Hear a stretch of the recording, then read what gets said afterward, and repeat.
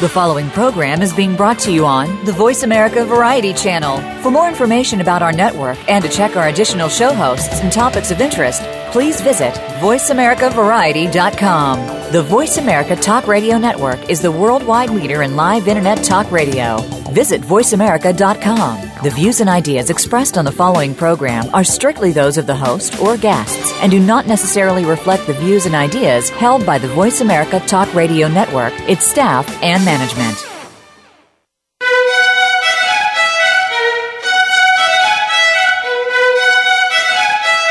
Welcome to Museum Life with Carol Bossert. Museums are important whether we work in them, for them, or simply love visiting them. Throughout history, people have collected things and put them on display to enjoy. But today's museums offer much more than rooms filled with stuff. They provide places to learn and share experiences with family and friends, as well as sanctuaries to unplug, rest, and refresh. On today's show, we'll discuss how museums can remain relevant and sustainable, reach out to new audiences, and remain attuned to cultural and technological trends. Now, here's your host, Carol Bossert. Welcome. Thank you for joining the program today. I'm Carol Bossert, and you're listening to Museum Life. And today I have a great guest. I'm so excited to finally be able to talk with Aaliyah Brown. Our schedules have just not coincided until this point, and so I am really excited about having this opportunity to talk with Aaliyah. Many of you who are listening, I know Aaliyah very well. I love this. She describes herself as a museum maven and scholar activist. She writes extensively on issues about race and inclusion and gender. And she's the co-founder of two Twitter chats at BLK Twitter Storians and also at Museums Respond to Ferguson. And I will stop there and except to say that one of the things I love, Aaliyah, about your writing is that you bring both a personal as well as an academic underpinning to your writing, and it is extremely compelling, but also very clear. It gives me a good vocabulary for talking about some of these issues, and so I'm sure that I will learn a lot more today in talking with you. Aaliyah, thank you for being on the program today. Thank you. I'm glad to be here, and thank you for your kind words. I really appreciate that. Oh, great. Well, as I gave only a little smidgen of your career trajectory, and so I think it would be helpful to ground all of our listeners in our talk today if you could just share a little bit about that trajectory and also highlighting some of the most influential events that have affected you and are affecting your approach to your current work. Sure. My museum trajectory started, I think it started as a museum visitor. So my mom definitely exposed me and my siblings to museums fairly early. So I was very accustomed to being in that space. And then in undergrad, I had a number of really great internships. But I think the most influential experience that I had was my first job as the curator at the National Afro-American Museum and Cultural Center in Wilberforce, Ohio.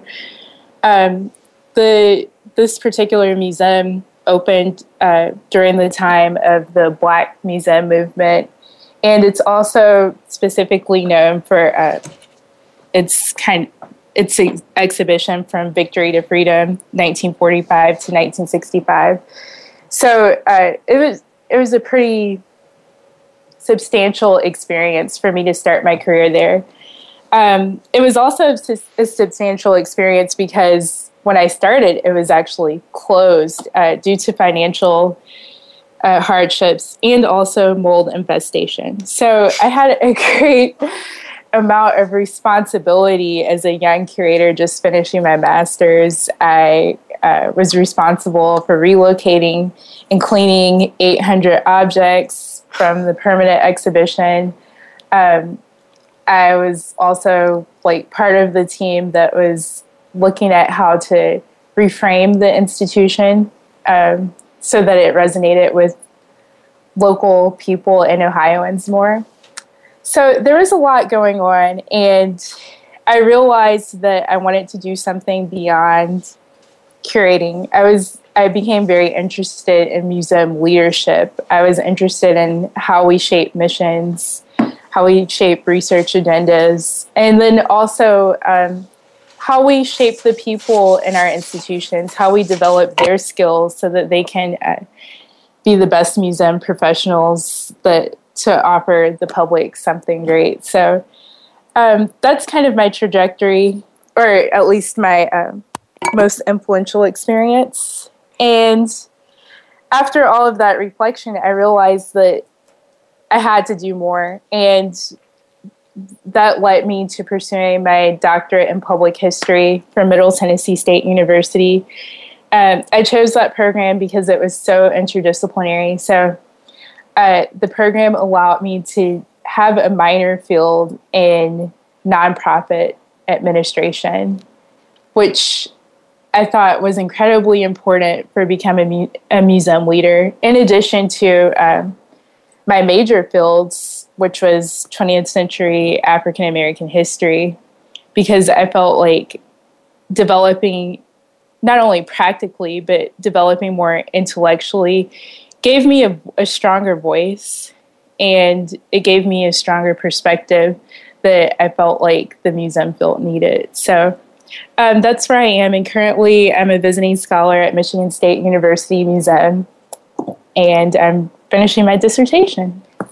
Fabulous. Yes, we were just talking about before the show. I was whining about some things in my life, but you were saying that you were just working on a chapter of your dissertation and getting ready to go to the New England Museum Association meeting next week and speaking with Linda Norris. And I'm sure that listeners who are going to be able to attend that conference will have a wonderful opportunity to hear you and Linda speak together about, I'm assuming, leadership issues, so that will be wonderful.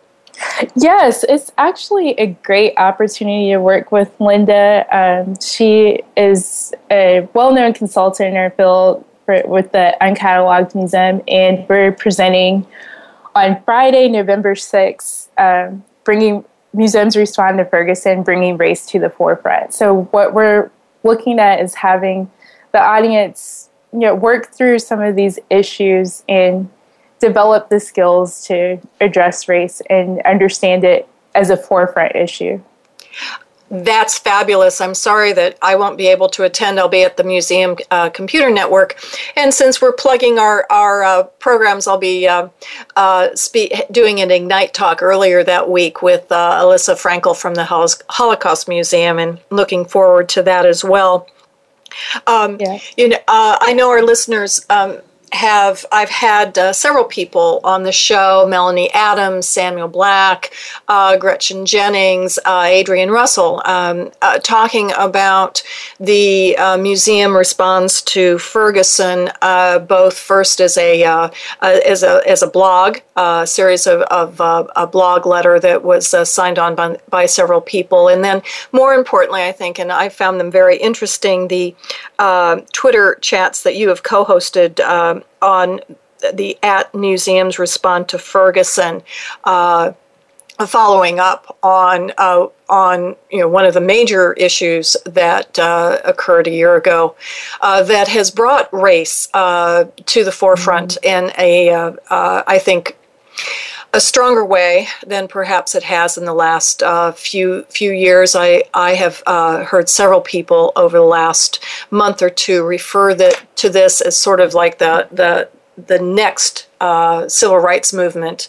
Things were not settled in the 60s or the 70s, and now we're facing the realities of that. What have you learned? I guess, about hosting this Twitter chat? So what I've learned is that I think the museum professionals and even the American public does not understand race issues and the history of race in the United States broadly. And what I mean by that is initially when there were, with the initial talks about Ferguson, people identified it as an isolated situation. They identified it as a headline. And Ferguson, it was a very unfortunate situation, but it was not an isolated situation. It was not a headline. It actually occurs in a continuum of state-sanctioned violence against Black and brown people. There's a long history of that. And I think that that's part of our framework that we operate with in Museums Respond to Ferguson, that we're not just responding to Ferguson, we're responding to Ferguson as an event that has happened in a long continuum of state-sanctioned violence against Black and brown people. So I guess that I've learned that I think either people were ignoring it or they were blind to it, but Ferguson certainly isn't an isolated situation. We've seen Ferguson many times in this country. I agree with you, and I think that in following the Twitter chats and other writings, I think you and others have made a very clear argument for this systematic prejudice. And I think, to me, and feel free to disagree with me, in reading some of the comments, while there are many people in the museum profession who are using this as an opportunity to understand and to become more aware and more conversant in the vocabulary of race and systematic prejudice that sort of grips our country. I'm also seeing that there are many museums that are saying, well, this is not our problem. We're an art museum and this was a history issue, or we're a science museum and this has nothing to do with science. Are you finding that as well? I found that initially about a year ago, there were a lot of people or a lot of museums. I found they were finding ways not to be involved in the conversation.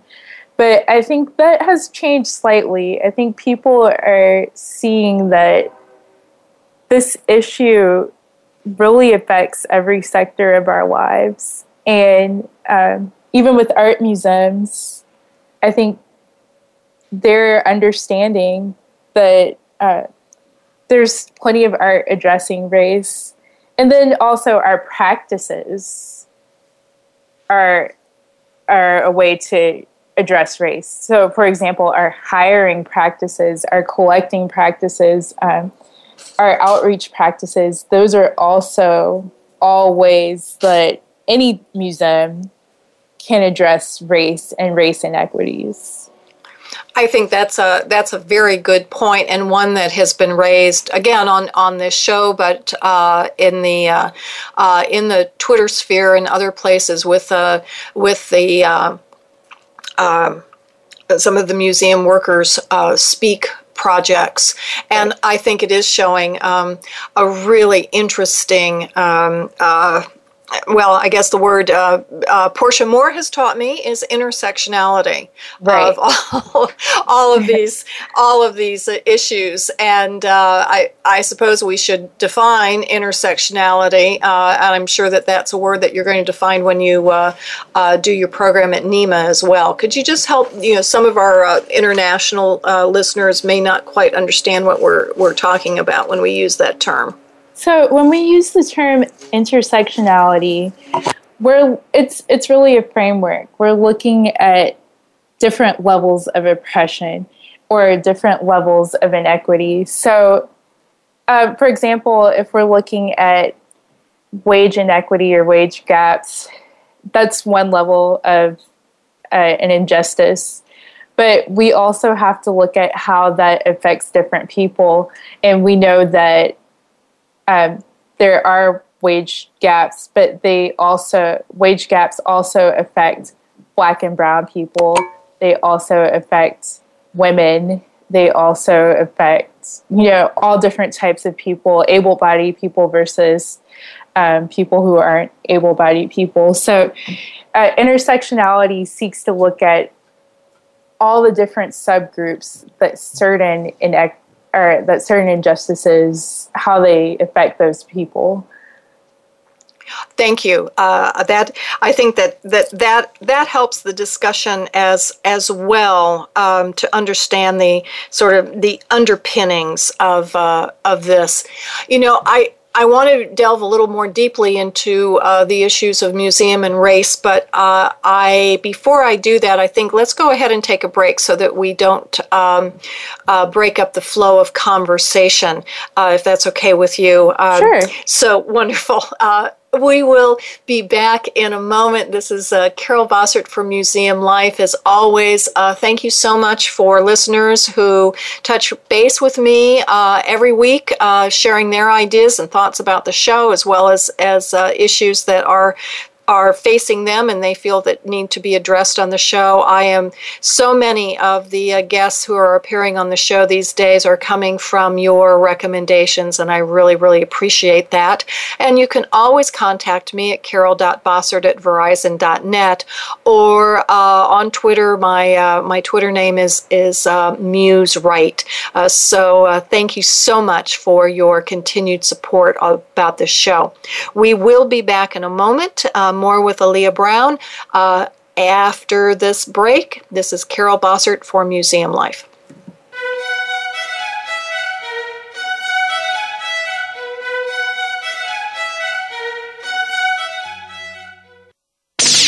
The Internet's #1 talk station. #1 talk station. VoiceAmerica.com. Carol Bossert established CB Services, LLC because she believes in the societal value of museums. Exhibitions are a primary way that museums deliver this value, providing places for exploration, renewal, and conversation. Good exhibitions begin with good content, and at CB Services, we are all about the content. CB Services helps organizations identify, shape, and document the ideas and stories that form the foundation of a successful exhibit. We provide tools that help our clients make good decisions throughout the exhibition development process and get the most out of collaborations with architects and exhibit designers. CB Services offers half-day and day-long workshops to get staff, boards, and communities ready for an exhibition project. Call today to schedule a workshop. CB Services also offers a 1-hour free consultation to organizations no matter where they are in the exhibition development process. Visit carolbossertservices.com. Reach out to Carol through Twitter or LinkedIn, or call her directly at 240-432-7712. Are you ready for an anything goes, hour-long foray into politics, pop culture, and societal tribulations? Then look no further than Between the Synapses with host Mark Tobin. Each show features nationally or internationally prominent guests discussing topics that go beyond the usual daily news, sometimes even way beyond. It's a weekly, fast-paced hour that you won't want to miss. Call in to join the party. Between the Synapses airs live every Thursday at 1 p.m. Eastern Time, 10 a.m. Pacific on Voice America Variety. Stimulating talk gets those synapses in the brain firing really fast. all the time. The #1 Internet talk station where your opinion counts. VoiceAmerica.com.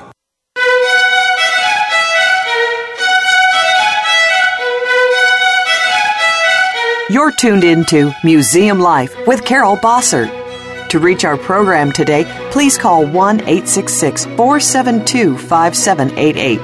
That's 1-866-472-5788.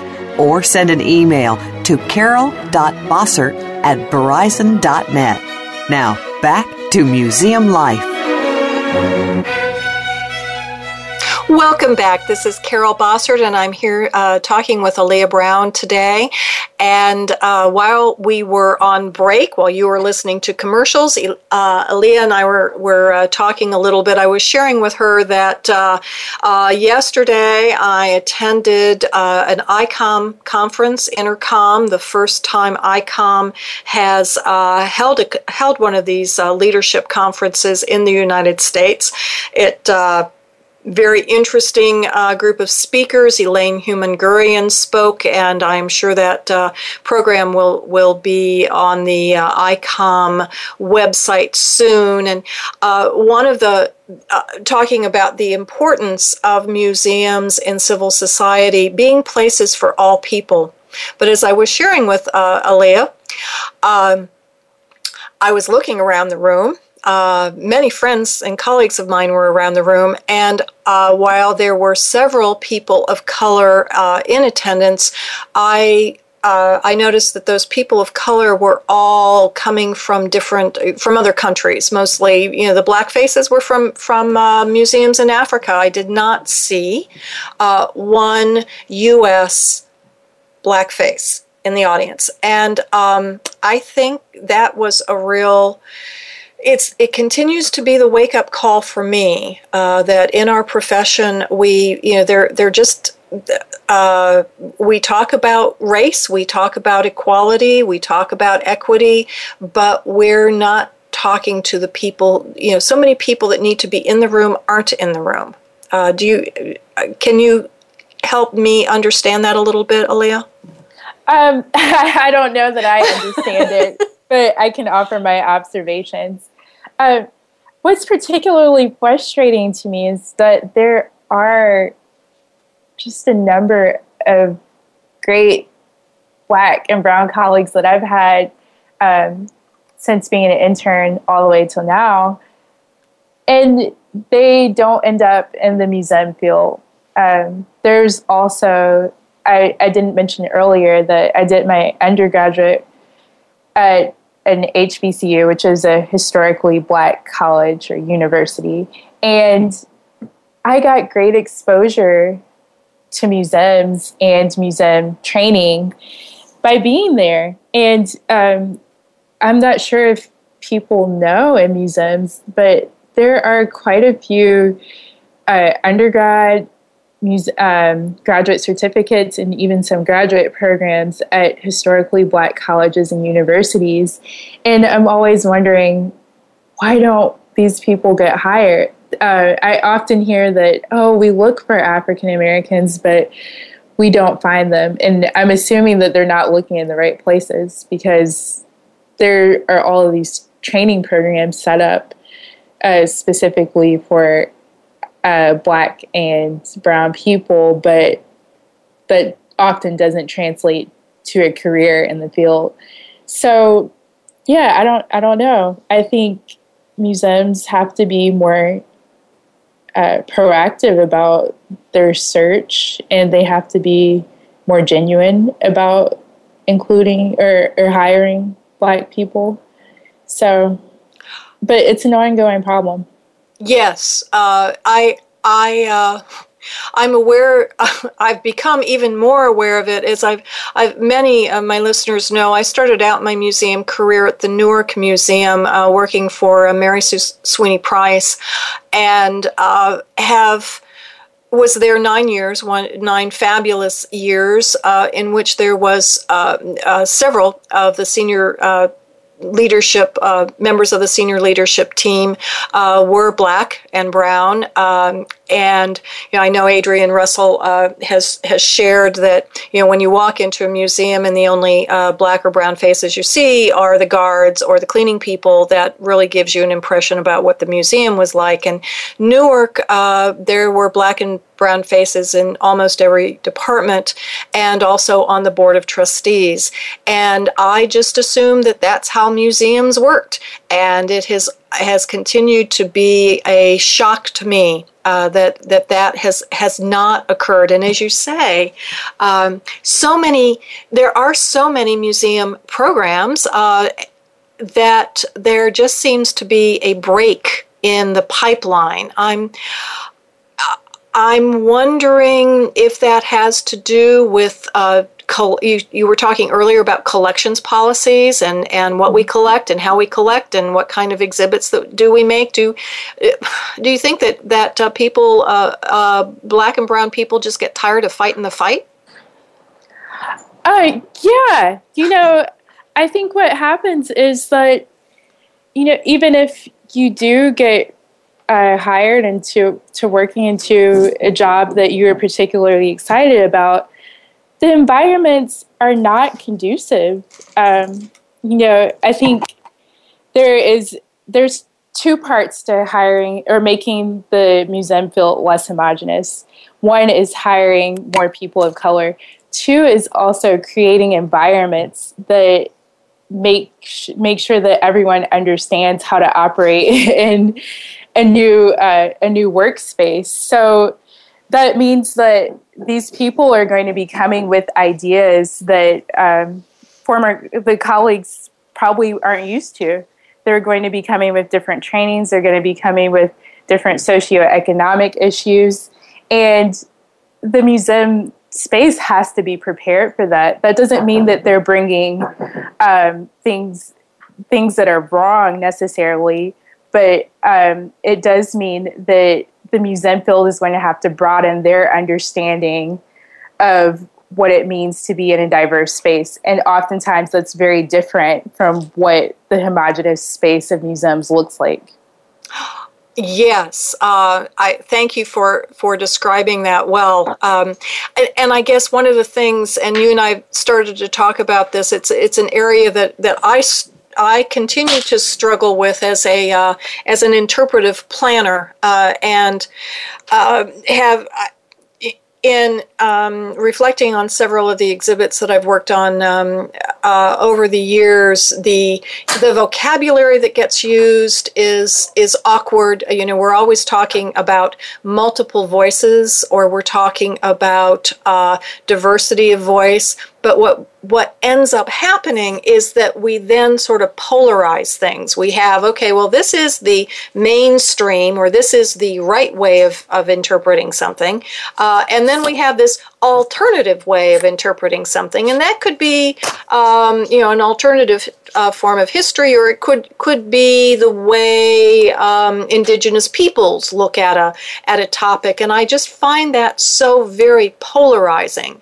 And I'm wondering if, in the work that you're doing in public history, how can that, sort of that emerging scholarship in public history and the vocabulary that we use, how can that help inform museum exhibitions and museum practices so that we don't have these polarizing conversations or presentations, I guess? Sure. I think the thing that has to happen is museum professionals have to look outside of the traditional resources that they've been using. They have to start reading scholarship and narratives that centralize Black voices.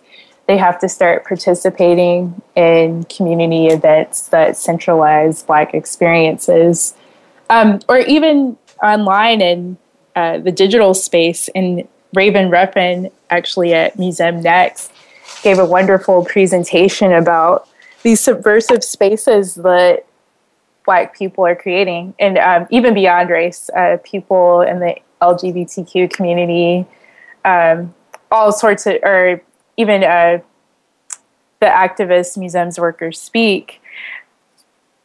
Using those sources is looking outside of the traditional narrative. It's broadening the narrative. It's showing that there are other voices. And I think looking at work created by these communities is one of the first steps to, making sure that the American narrative is not just a white narrative.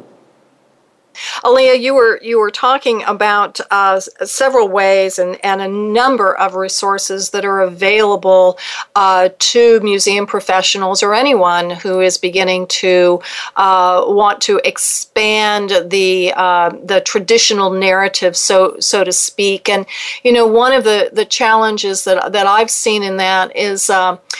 Oftentimes, as curators, and I'm speaking as a curator myself. That's how I started out in the field. I organized things. I looked at things the way I was taught.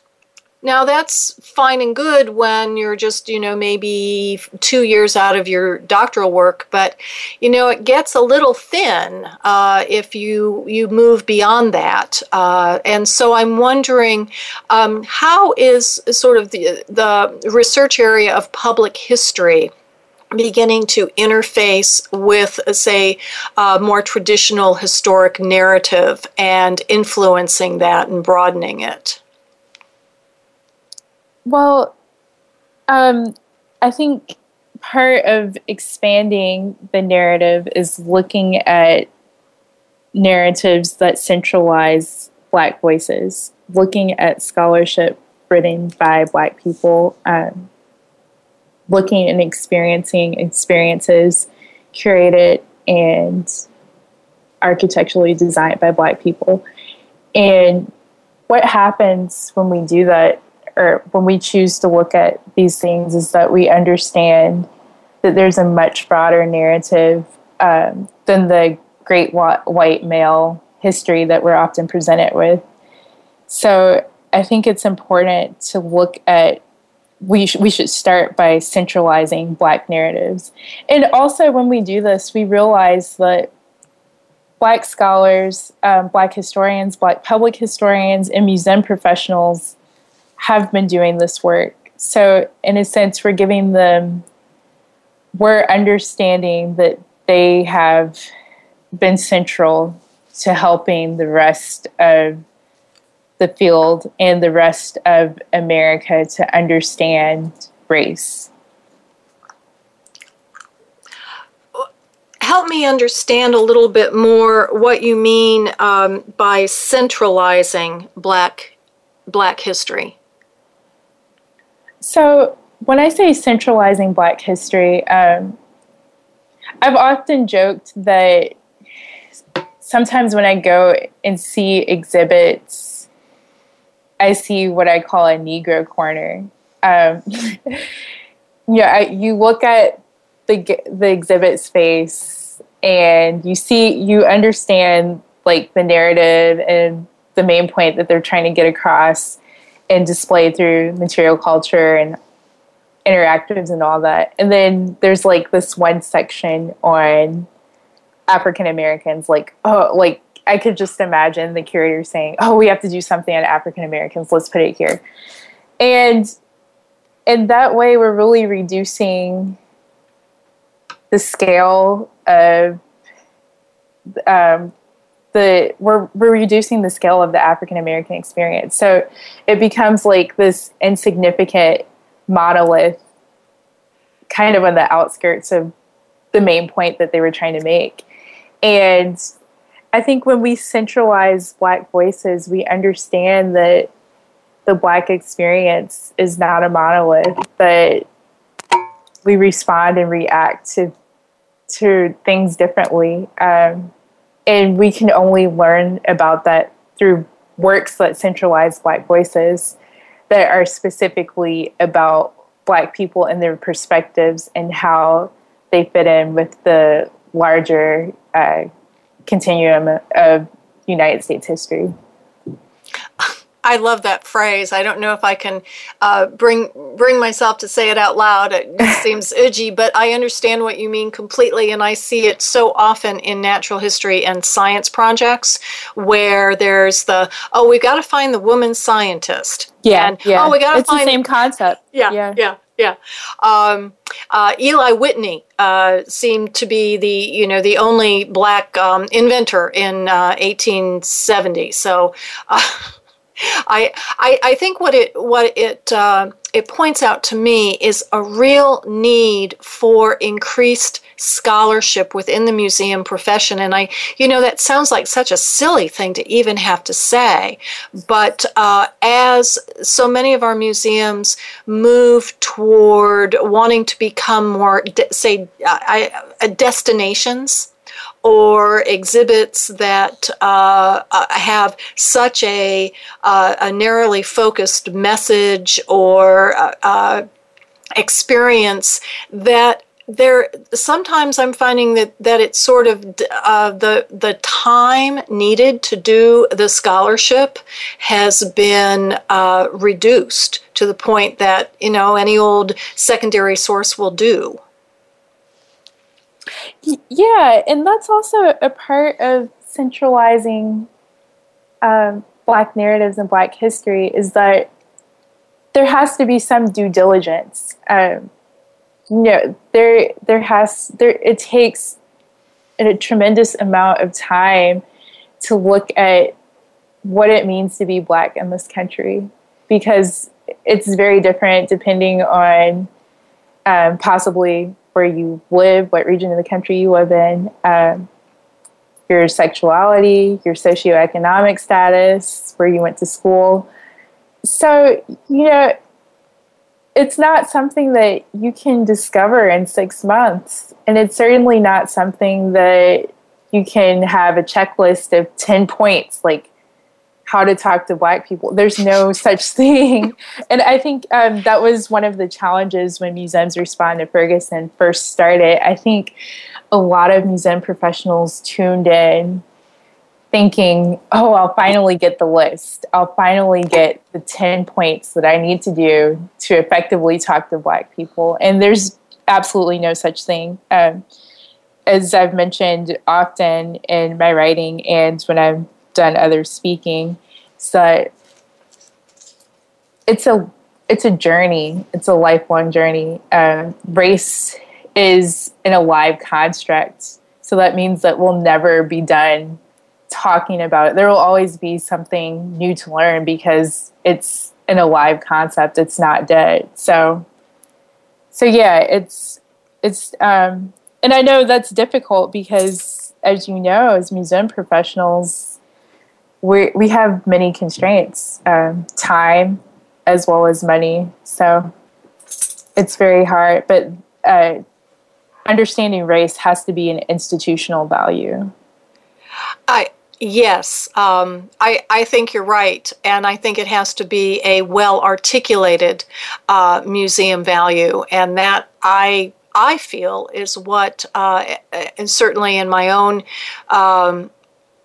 journey in listening to you, reading your work, as well as others, listening to the Museum Response to Ferguson chat, I am learning so much more and more things to ask and more things to think about. But I think you're right that the key element here is time, and wanting to put in that time and feeling that is the priority. Whether the exhibit is specifically about an issue having to do with race, or whether it's about something else entirely, but asking those questions and saying, is this really is this the complete history? Is this or is this just the history I learned when I was in the 5th grade? Yeah, and that's an important thing to interrogate, like how we understand history. And then also, we can't be satisfied with just having Black people in a museum. I think we would do ourselves a better justice, like the public and ourselves, to understand, as I was saying earlier, that the experience is so diverse, and for us to just stop at like you were pointing out earlier, like Eli Whitney, for us to just say, oh, he was a scientist and he was here. We don't get into the complexities of his life. We don't get into the stories that may resonate with people across time and space and race. So, we do ourselves a disservice by just simply inserting African Americans without really interrogating, looking for what makes their experience so valuable. Very well said. And with that, we are going to take our second break. I promise this time this is the official break, and we will be back in a moment more with Aaliyah Brown. Thank you for listening, and we will be back in a moment. This is Carol Bossert for Museum Life.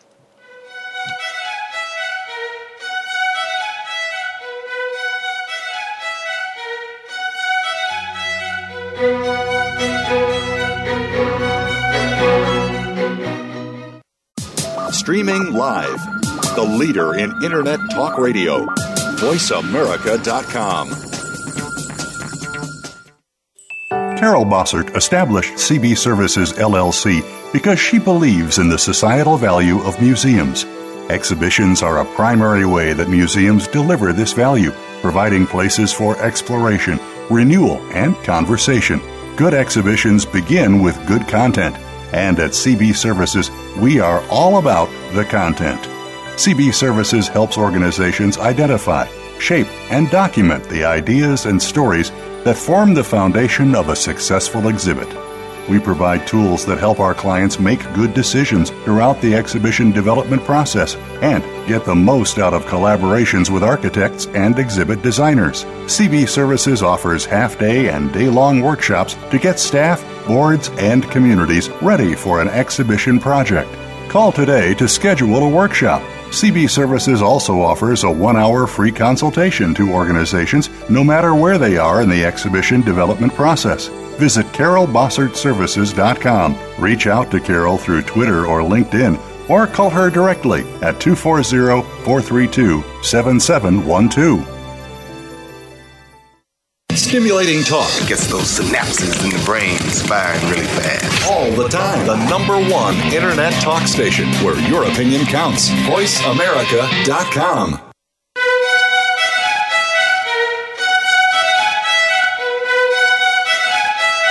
You're tuned into Museum Life with Carol Bossert. To reach our program today, please call 1-866-472-5788. That's 1-866-472-5788. Or send an email to carol.bossert@verizon.net. Now, back to Museum Life. Welcome back. This is Carol Bossert. I'm here talking today with Aaliyah Brown.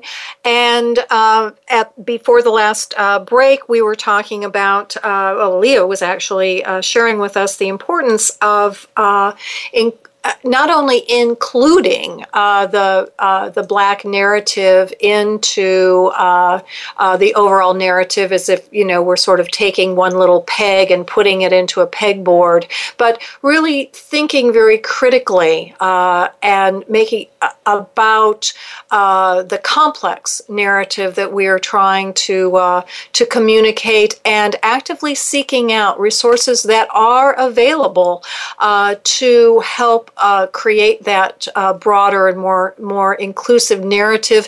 And I am sure that if listeners out there who says, I have no idea where to begin to look, I bet you could start with Aaliyah. Yeah, and I appreciate that. Thank you. But there are plenty, especially if you're looking online. Adrienne Russell, her blog has a tremendous amount of resources. Even just searching the hashtag Museums Respond to Ferguson, I'm sure that will lead you to plenty of other articles. There's also the Museums Respond to Ferguson store buys. And then we're just in a really fertile time of people writing about race and culture. So even Ta-Nehisi Coates, a lot of his work is great. He's a journalist, but there's a lot of intersections between what he's writing about and the work that we do here at museums. Jamila Lamo, and she's also a journalist and very active on Twitter.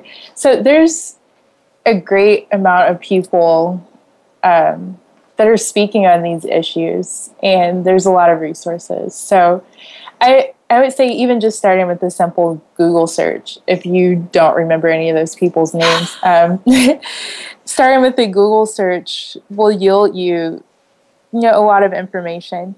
And then I guess just because I'm a historian, I'm always thinking about how, like, all of the great works that we have that came from the past. So I'm thinking about W.E.B. Du Bois. I'm thinking about James Baldwin.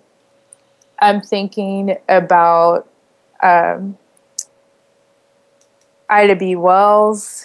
We have so much, like, just a stockpile of work, and really great work, well written and really insightful work that we can access to understand race. So I think the problem isn't that there isn't enough, but people often don't use it. That's a very good point, and leads me into what may be the final question for our discussion today. And as I introduced you today, I used the words that you used to describe yourself, and one of those words is scholar activist. And we've talked a lot now about the scholarship part. I'm wondering if you could share with us a little bit more of the activism part, and perhaps give us some perspective about how movements and how activism moves us forward or become more aware. It seems that we seem to have been in a period of sort of, well, I don't want to call it backsliding, but perhaps a plateau in understanding for the last, say 10 years, and now we're on another roll. And is that sort of how these things work? Yes. So I'll give you, I'll first give you a little bit of background of how I began to identify myself as a scholar activist. So for undergraduate, I went to Coppin State University Honors College, and my advisor there was Dr. Cynthia Neverdon Morton. She was heavily involved in desegregating public spaces while she was a student. And I became tremendously inspired by that. She helped desegregate like movie theaters and libraries and different spaces in Baltimore and DC. But she eventually went on to get her doctorate. And what I learned from her is that her community activism, as well as her scholarship, was always focused on how do I contribute to my community? How do I move this movement forward? And that's kind of the grounding of my education and also my practice. And so I adopted a very similar outlook.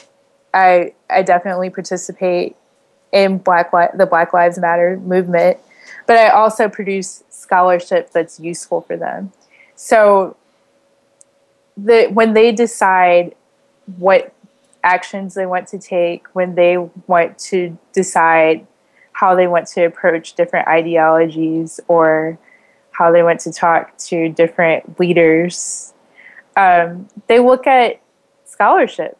And I hope that I'm one of the people that they continue to look to for this information, for understanding the history of social movements and the causes, the effects, what was effective, what wasn't.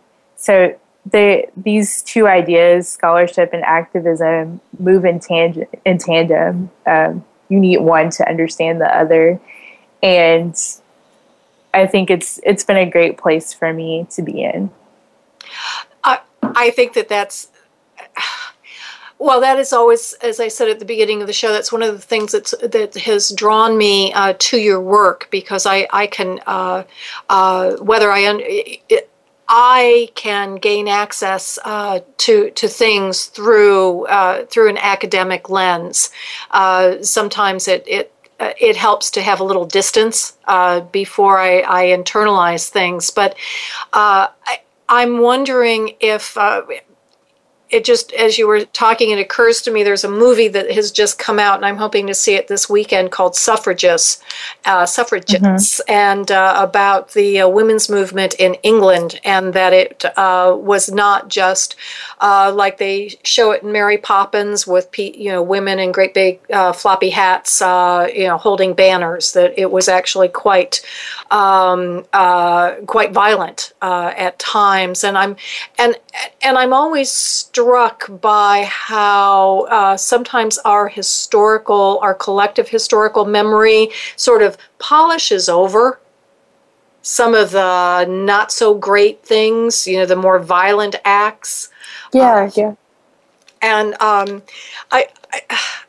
I'm wondering if you can give us some insights. I suppose it just boils down to fear, and that there isn't an understanding of how oppression can then become so oppressive that it does erupt in violence. And while none of us condone violence, we need to be able to appreciate it. Is that a fair statement?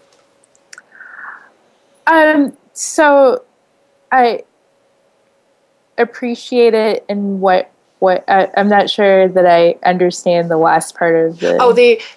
Appreciate probably shows my limited vocabulary. Appreciate where such anger comes from, and that as human beings, that anger and frustration can erupt in ways that are negative. Instead of just sort of casting a movement or an idea aside. I mean, for instance, there was after the riots this spring in Baltimore, there was such concern that there was going to be a backlash. That it was just, that the people who were rioting were somehow wrong or bad, or they were being judged instead of looking at the deeper issue. Oh, okay, I understand what you're saying. When talking about that type of uprising, I think about King's quote that it's resurfaced, but largely it was kind of left out of the narrative of how we understood King. King has been whitewashed, but he said violence is the language of the oppressed. And I think when we look at uprisings, we have to think about what causes them. What are the ingredients to cause something to boil over to that effect where violence erupts? And I think when we reframe our understanding of violence or uprisings in that way, it's more productive. We begin to see the problems. The problems emerge when we look at, the political, social, and economical climates that cause those uprisings. But on the flip side, when I think about violence, and this is what a lot of my studies has been on, is that, particularly civil rights workers, they faced a tremendous amount of violence. I think, and that is something that has been whitewashed as we've gone through, teaching and exhibiting the civil rights movement. We don't talk about James Meredith being shot during the March Against Fear. We don't talk about Bloody Lowndes in Alabama, in Lowndes County, where the majority of the citizens were Black, but they were afraid to vote because of white terror. We don't talk about that. We don't talk about the ways that violence has really, or vigilante justice has stalled civil and human rights in this country. So that's why I asked you for clarification, because that's what I've been thinking about when I've been learning about violence and understanding violence. And thank you for pushing me to clarify my thoughts as well. It sounds as if it's looking deeper and being empathetic. Yeah, and that's one of the core values, I think, of museums. That's our mission. That's what we're supposed to do.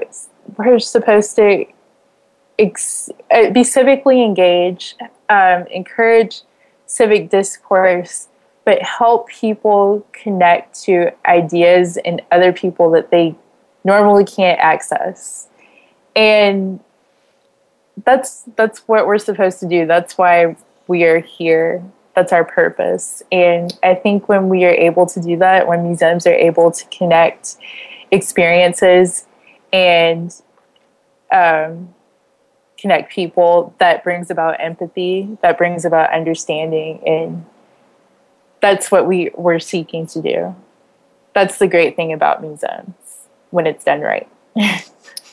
Well, thank you very much, Aaliyah.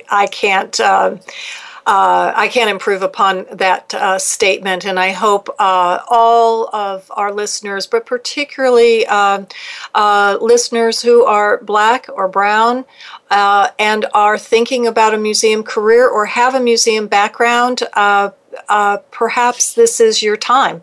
So the field needs you, and perhaps by building better inclusive teams within the museum, we can do a better job of providing that history that builds empathy. I hope so. And yes. and Aaliyah, you are a major shining star in that effort, and so thank you for all of the work you do, your activism, your scholarship, your museum practice, and for sharing it all with us. Thank you so much for being on the show today. Thank you. I enjoyed it.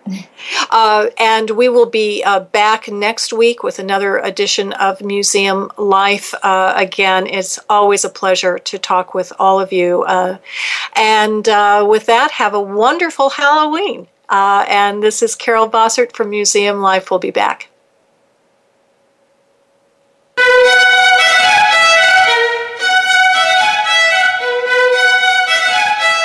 Thank you for tuning in this week to Museum Life. Please join your host, Carol Bossert, again next Friday at 10 a.m. Eastern Time, 7 a.m. Pacific Time on the Voice America Variety Channel. What museum issue is on your mind? Tell Carol at carol.bossert@verizon.net.